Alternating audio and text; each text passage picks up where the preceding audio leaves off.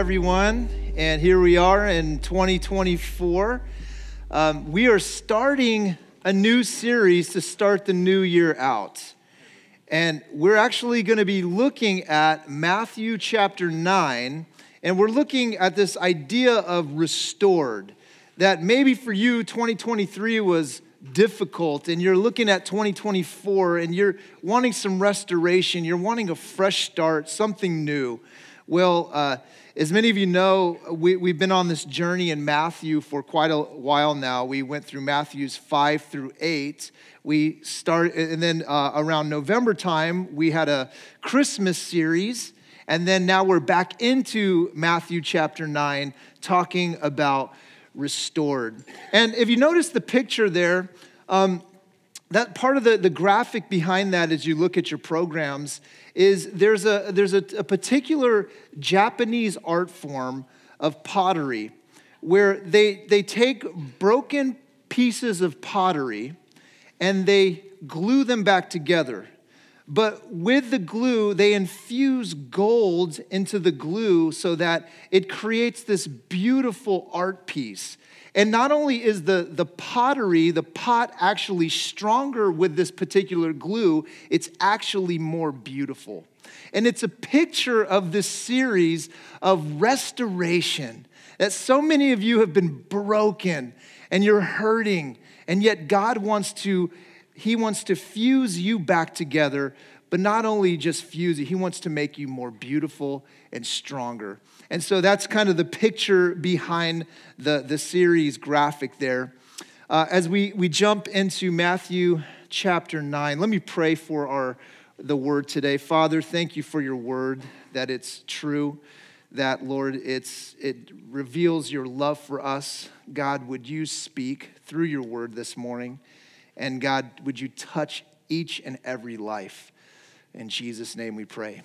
Amen. Well, we're going to be starting on talking about a guy who was paralyzed. And so he's got these 4 friends, and they bring him to Jesus. And I think about this picture of being paralyzed. And many of us can't relate to the idea of being paralyzed, but I know that I worked for a guy who was a quadriplegic for 6 years of my life. And so through college and even after college, I was his in-home caretaker. And it was, I had a lot of compassion for the man because he was super smart. I mean, he was really intellectual, but he couldn't use any of his limbs. And so he was dependent on me for everything. In fact, I would drive him downtown. I would drive him places. In fact, and this is kind of just a picture of how helpless he was. One day, I was driving him, and I had to stop the car, and I had to get out of the car while he was still in it in order to get something. Well, when I got out of the car to go grab what I was getting, I heard a shout from the car, "Billy, we're moving!" And next thing you know, I look, and he's in the car. The car's moving. I'm not in the car. I start running after the car because I'm like, he's going to crash. And I jump in, I hit the brake.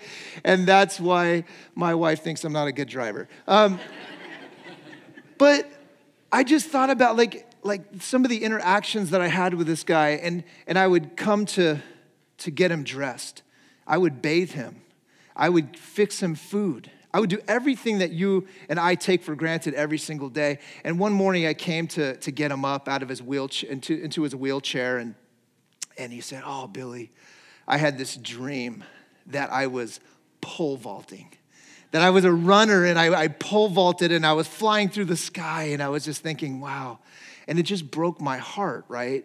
And so I want to share that story with you just to give you a little bit of context and a picture into this particular guy who was paralyzed in the Bible. If you have your Bibles in Matthew chapter 9, verses 1 through 9, I'm just going to go ahead and read through the entire story, and then we'll break it down. The Bible says that Jesus stepped into a boat. He crossed over and came to his own town. Some men brought to him a paralyzed man lying on a mat. When Jesus saw their faith, he said to the man, "Take heart, son, your sins are forgiven." At this point, some of the teachers of the law said to themselves, "This fellow is blaspheming. Knowing their thoughts, Jesus said, "Why do you entertain evil in your hearts? Which is easier to say, 'Your sins are forgiven,' or to say, 'Get up and walk'? But I want you to know that the Son of Man has authority on earth to forgive sins." So he said to the paralyzed man, "Get up, take your mat, and go home." Then the man got up, went home.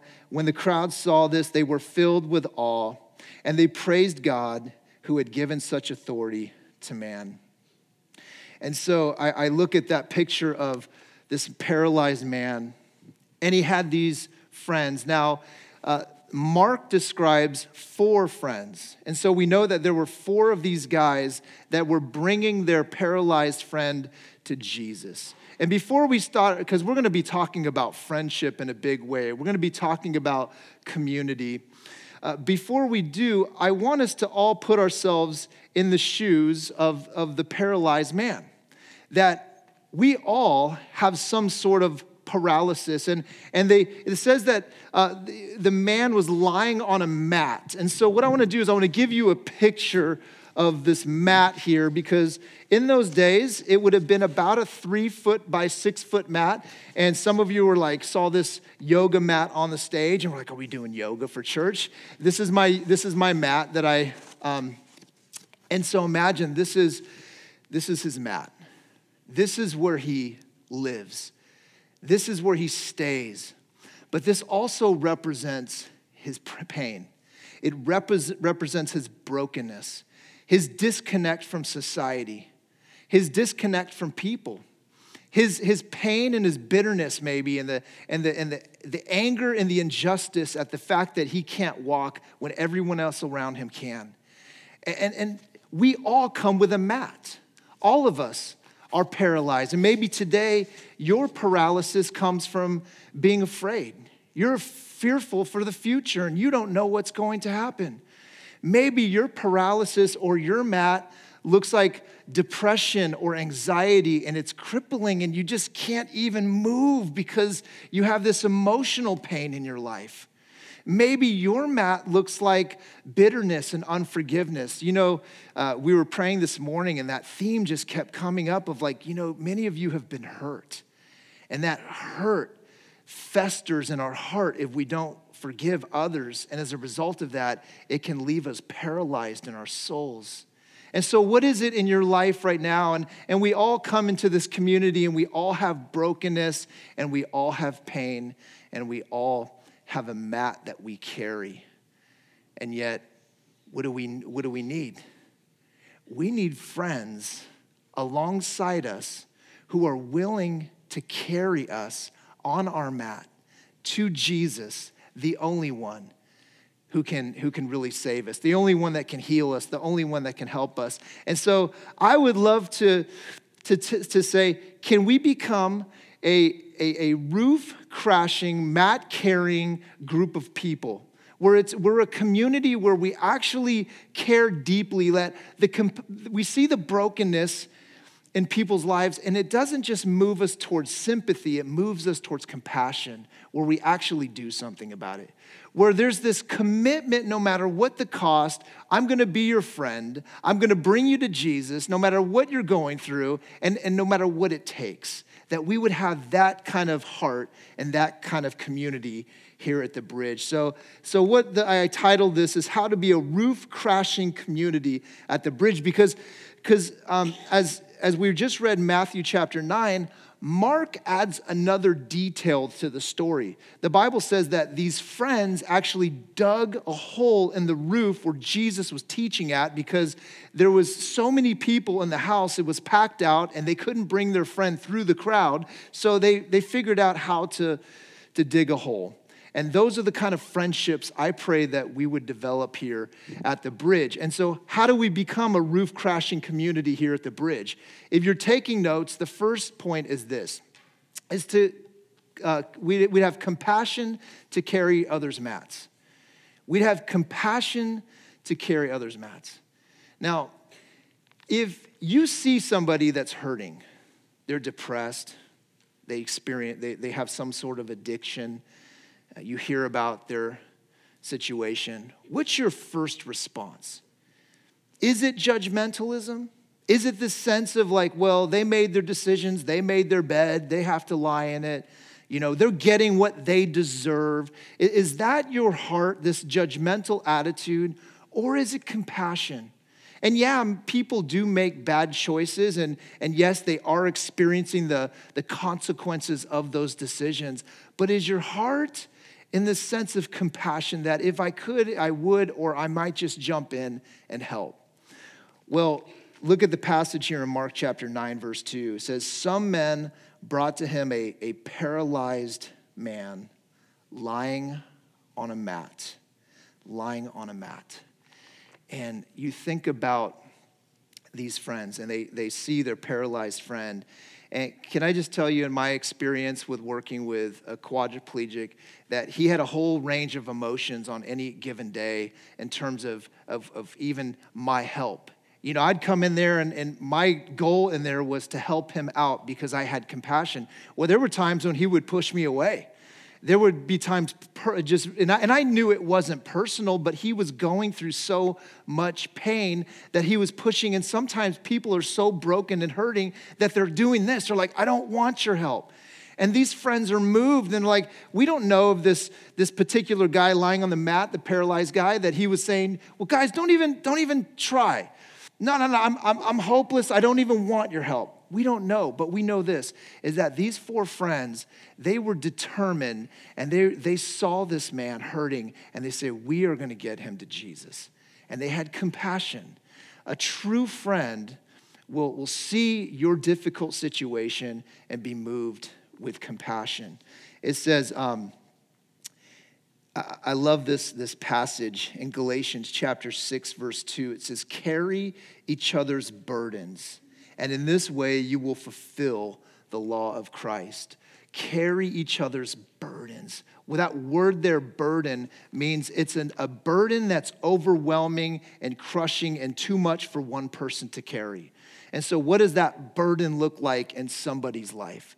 Yeah, that burden can look like an addiction, this giving into temptation, and there's this constant state of condemnation and shame that they feel. And they don't want to go back to that addiction, but they just keep going. Guess what? People get into those situations where they need a community to come alongside.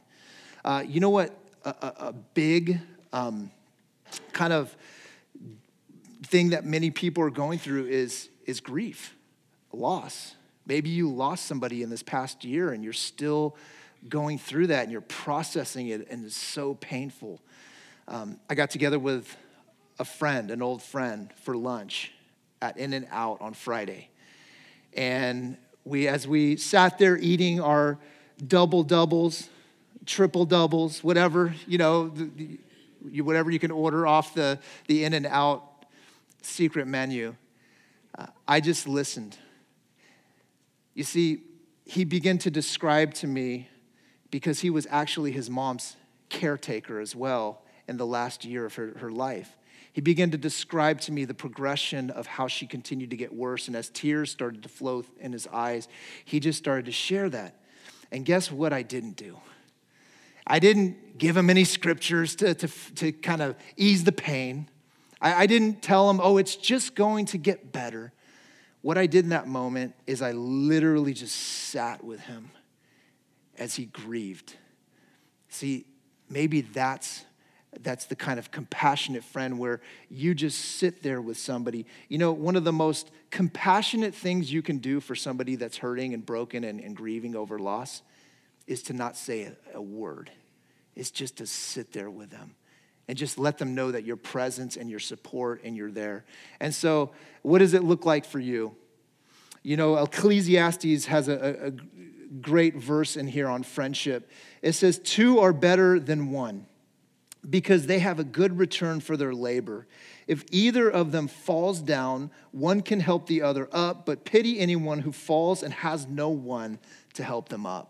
You imagine being in a position where you're fallen and you have no one there to help you up? Well, how can you help somebody up? Maybe for you it's, I'm gonna give them a phone call. I'm gonna invite them out to In-N-Out. We're gonna grab a burger and we're gonna catch up and we're gonna hear a story of their grief. Maybe you text them. Maybe you're just a shoulder to cry on. What does it look like for you? Maybe for you, it's just praying. You say, I know you live on the East Coast and I'm on the West Coast, but I'm going to be committed to praying for you over the next months. And so that compassion moves us. Well, the story continues on. And if we want to become a roof-crashing community here at the Bridge, number 2, we have to have an unwavering commitment no matter what the cost. A commitment to our friends no matter what the cost. Matthew chapter 9, verse 2. Jesus saw their faith. He said to the man, "Take heart, son, your sins are forgiven." I love this part of the story because as Jesus sees their faith, it doesn't say Jesus saw the faith of the man who was paralyzed on the mat. He actually sees the faith of this guy's friends. And he says, "Hey, take heart, your son's sins are forgiven." And I'm looking at that like they were committed. And oh my goodness, I was talking to a guy last night after pickleball, and he just, he's kind of living a life totally apart from Christ. And I started sharing with him this story about friendship and community because he was asking me about what I was talking about. And I was just thinking, the Bible, guys, is so alive. It is so exciting. Sometimes people will go, "Oh, the Bible is boring. I just read these stories." No. Think about this. They get their friend on the mat, and they're taking him. They get to the house, and it is crowded. Like there's people spilling out the back door. And Jesus is teaching, and you've got the Pharisees who were in the front row, and they've got their hands crossed like this. And literally, they go, "Okay, we can't get our friend to Jesus." So they have 4 friends. And I just started picturing in my mind this group of friends. And you've got the leader of the group. Like, "Hey, guys, we got to figure this out. We're going to gather together." And you got the leader taking charge, right? Then you've got the engineer. And the engineer he's problem solving in his mind right now. He's going, "Okay, how can we figure this out? And we can get him this, And then you've got the dreamer, and he's kind of a little carefree, but he's got a ton of faith. He's like, "Man, we can do this, And he's just chilling. He's loving. And then you've got the skeptic. And the skeptic's like, "This is never going to work." You ever have that in a group or a friend or a team, It's never going to work. But I'm going to do it anyway. I'll be committed anyways, right? And so you got the engineer. What they do, the Bible says, I'm just going to read it to you. Mark chapter 4, it says this. Since they could not get him to Jesus because of the crowd, they made an opening in the roof above Jesus by digging through it and then lowered the man in the mat that he was lying on. What? So many houses in those Jewish villages, they had a stairwell that would go up to the roof of the house. And the roof of the house would serve as a little bit of a balcony or even kind of sometimes like a living space. And roofs were not made out of the tiles that we have. They were made out of pieces of reed and branches and mud and dirt. And so it was literally, they could dig through the roof. So if anybody thinks the Bible's boring, imagine this with me. These guys are digging. They first of all have to carry their paralyzed friend to the roof. Then you've got 4 sets of hands. They're digging in the roof, kind of like when you're a little kid and you're digging through the sand. Jesus is teaching. He starts having pieces of the roof falling on his head. This is crazy. And so these guys install a spontaneous, light, one of those lights that you install on the roofs. And here you have this man. Now, I don't know exactly the details of how they lowered this guy down because I'm thinking like, how did you do that? I mean, honestly, like, did you just be like, "Hey, Jesus, I know you're strong. We're going to drop him on 3, They didn't say that. I would have probably done that. That's probably why I'm not in the story. But they somehow devise, I don't know, a pulley system or some ropes, and they figure out, and they bring this guy to Jesus, no matter what the cost. Man, well, there was some major risk there, right? they risk offending this group of people that are listening to Jesus teach them. They risk offending a homeowner that's like, I don't have homeowner's insurance, dude. Like, why?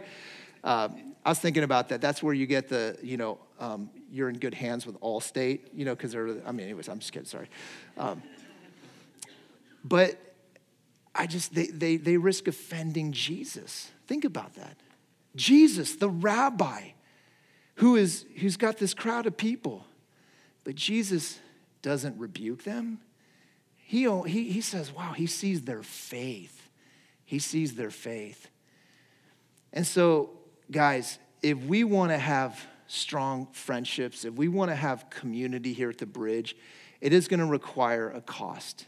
It's going to require commitment. It's going to require us to sometimes leave our own comforts and our own desires to look out at the needs of our friends to be able to meet those needs. And that's exactly what they do, no matter what the cost. Unfortunately, you guys, in our culture, I do think, though, there's so many things that distract us from healthy community. I mean, we live in very divisive times. We live in very heated times where if somebody disagrees with us, we just say, hey, adios, I'm out of here. I don't want to be part of this friendship. We have distractions. One of the biggest distractions that we have to community is this. I mean, this is it. Like, we think that this is supposed to connect us more to people, and it probably gets us more connected in a very small way, but it doesn't connect our souls to people. Like, we need to be face to face, eye to eye, voice to voice, there in each other's presence. That's important. And so there's so many things in our culture that are pulling us away from community. That's why we need to have a commitment and say, I am going to be committed to these 2 people or these 3 people in the new year. I'm going to write their names down and I'm going to invest in that relationship. And so that's exactly what these friends do with Jesus. Proverbs 17:17 says, a friend loves at all times, and a brother is born for a time of adversity. And so if you want to be a roof-crashing friend who brings people to Jesus, that's exactly what you have to do, is you have to connect your friend to Jesus. And so a roof-crashing friend is someone who's connecting your friend to Jesus. Matthew 9:2, when Jesus saw their faith, he said to the man, take heart, son, your sins are forgiven. Your sins are forgiven. And, I love how these guys, they know that this friend, even beyond physical healing, they know this guy needs Jesus more than anything. And we can do a lot of nice things for our friends, but the only one that can heal, the only one that can forgive is somebody, is really Jesus. And, I was thinking about this in my own life because as a pastor, I think sometimes people put pastors on a pedestal and they say, well, you're a pastor and you teach the word of God, and so you must not have issues in your life. Well, can I share with you guys a story back in 2018 when I needed friends more than ever. And I needed a community of roof crashers in my life. And I remember being in a state where I had experienced depression and anxiety for the first time in my life. And it really paralyzed me. It was a difficult situation. And you know what the sad part of it was? Some people in the church were like, well, we can't handle a pastor who's got weaknesses. And they bailed. But you know what it did? It strengthened our church because it actually brought people into a stronger relationship. And I had some roof-crashing friends that were just there for me, to pray with me, to be able to share, to hear some of my grief and some of my sadness. And they were there for me. And I just remember, like, in that moment and in that season, even though God was pruning, God was building a stronger community of people. And so I stand up here with my own mat, you guys. still wrestling. I still have to pray, and God's still sanctifying my life, and he's still working in my heart, and he's still bringing me to a place of maturity. And so I come as your friend. And that's why let this be a place and a community and a culture here where you don't have to be perfect to walk through those doors. You don't have to have it all together. In fact, on the contrary, Jesus says, come and bring your brokenness. Bring your shame. Bring your guilt. You know this guy, the Bible says that he says, your sins are forgiven. And somebody once asked, hey, what kind of sins can a guy on a mat, a paralyzed guy, actually have in his heart? That's exactly what it is. You see, he probably didn't have some of the sins that people struggle with here, but he actually probably does, because think about that. The things that he struggled with were the things were in his heart. Maybe he struggled with bitterness. Maybe he struggled with lust. Maybe he struggled with jealousy. Imagine the jealousy he would feel. Hey, everyone else here can walk and I can't walk. And so Jesus knew what his greatest need was. And his greatest need was not to be able to walk. His greatest need was for the forgiveness of God in his life. And that's exactly what happens here. Verse 3, at this point, some of the teachers of the law said to themselves, this fellow is blaspheming. Knowing their thoughts, Jesus said, why do you entertain evil in your hearts? Which is easier to say, your sins are forgiven, or to say, get up and walk? But I say to you, but I want you to know that the Son of Man has authority on earth to forgive sins. And by the way, this is just another picture, another story, another evidence that Jesus is God. He has the authority to forgive sins. And this would be the very first confrontation with the Pharisees, the very first of many that he would have. Essentially, that's why Jesus was crucified on the cross. That was because of blasphemy, that he was considering himself God, which we know he is, and he proved to be. But these Pharisees didn't like it. They didn't like the fact that he's healing people and he's forgiving people. And so the Bible says in verse 7, or he says, so he said to the paralyzed man, get up, take your mat, and go home. Then the man got up and went home. Can you imagine that? He literally, I imagine he just parts the crowd. He just walks right through the crowd, and everybody's just standing in amazement. When the crowd saw this, they were filled with awe, and they praised God who had given such authority to man. Oh my goodness. I love this verse, you guys, because it shows the picture of how powerful and how loving and how compassionate Jesus is. And when Jesus is in a community, when Jesus is in our church, which he is, you know what's going to happen even more? We're going to hear people just praising. They're going to be awe-inspired. They're going to be absolutely amazed. Why? Because God is amazing. When he does something miraculous, when he changes a life and he changes a heart, when he connects somebody that has been isolated and disconnected because of their circumstances to another human being, and there's this soul and this heart connection between two people that God causes to happen, that's awe-inspiring when relationships and friendships are developing and communities happening, and God gets all the glory. And so I'm so excited for this next year, guys. I'm excited for all the groups. See, we don't just want to play church here. We don't want to say, well, we just have a group for this period. We have group here. No. Each and every group has a purpose. And that purpose, obviously, is to grow closer in our relationship with Jesus Christ and to grow closer in our relationship with others. And so I'm praying that in 2024, that you would get connected to a men's group, a women's group, to the youth group, to we have a young adults group here. We've got a young marrieds group here. And you know what I'm praying for? And we have a couple small groups in the church. I'm praying that we can have more small groups in the church. And that would be a reflection of a deeper level of community. And so that's my prayer and my hope. Now, I started thinking about this because as we're talking about friendship and community, Jesus is the best friend that we could ever have.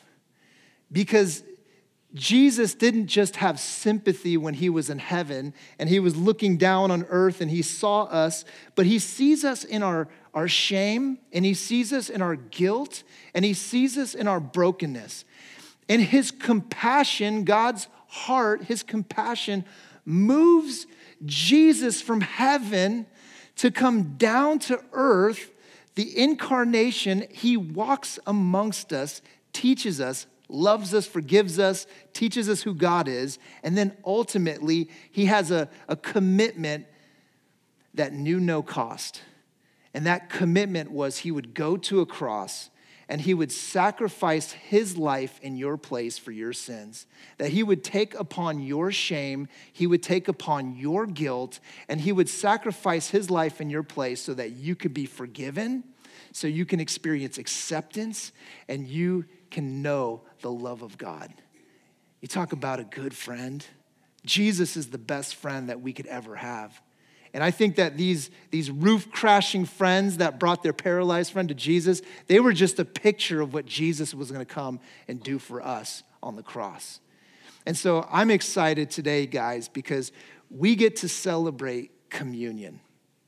And communion is really looking back to Jesus and when he died on the cross for our sins. And when he was in the upper room on that night that he was betrayed and crucified, on that night, he's with his disciples, and he takes two pieces of the meal. And he takes the bread, and he said, "This bread is my body broken for you. And he goes, I want you to eat this in remembrance of me." And then he takes the cup, and he says, "Hey, this is my cup. This represents my blood, the blood of the new covenant, the blood of my grace." And he says, "I want you to drink this in memory of me." And so if you are a believer in Jesus Christ, if you've put your faith in him, that we get to come to the communion table and we get to remember and we get to thank God for the sacrifice that he made for us on the cross. The cool thing also is we're talking about community. I love the fact we get to do this as a church. We get to do this as community. When Jesus was with his disciples, he didn't have this conversation one-on-one. He did it within community, within his own group of disciples. And so it's powerful. So what I want you to do, actually I'm gonna pray first. And I'm gonna pray today that if you've never put your faith in Jesus, that today would be the day. Maybe this is gonna be the first day that you actually take communion and you understand what he did for you. And so I'm gonna pray for you. But after I pray, we have 4 tables set up around here with the bread and the cup.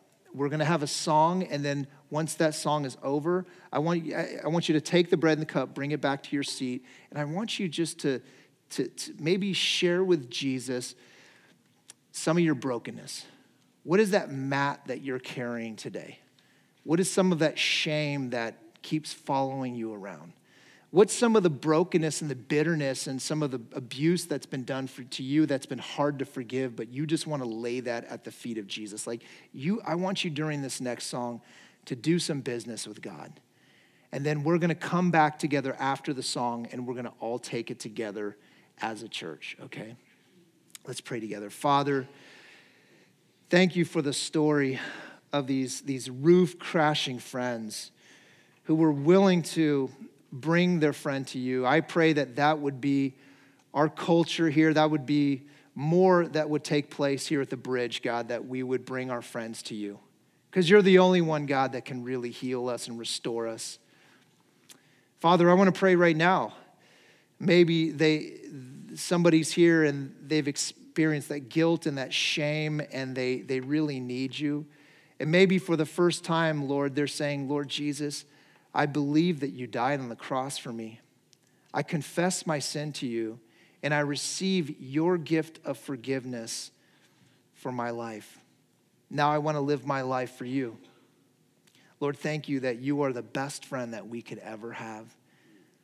And so, Lord, as we take communion together, God, that, Lord, you would help us to be able to lay down at your feet anything that we're carrying that we shouldn't carry anymore.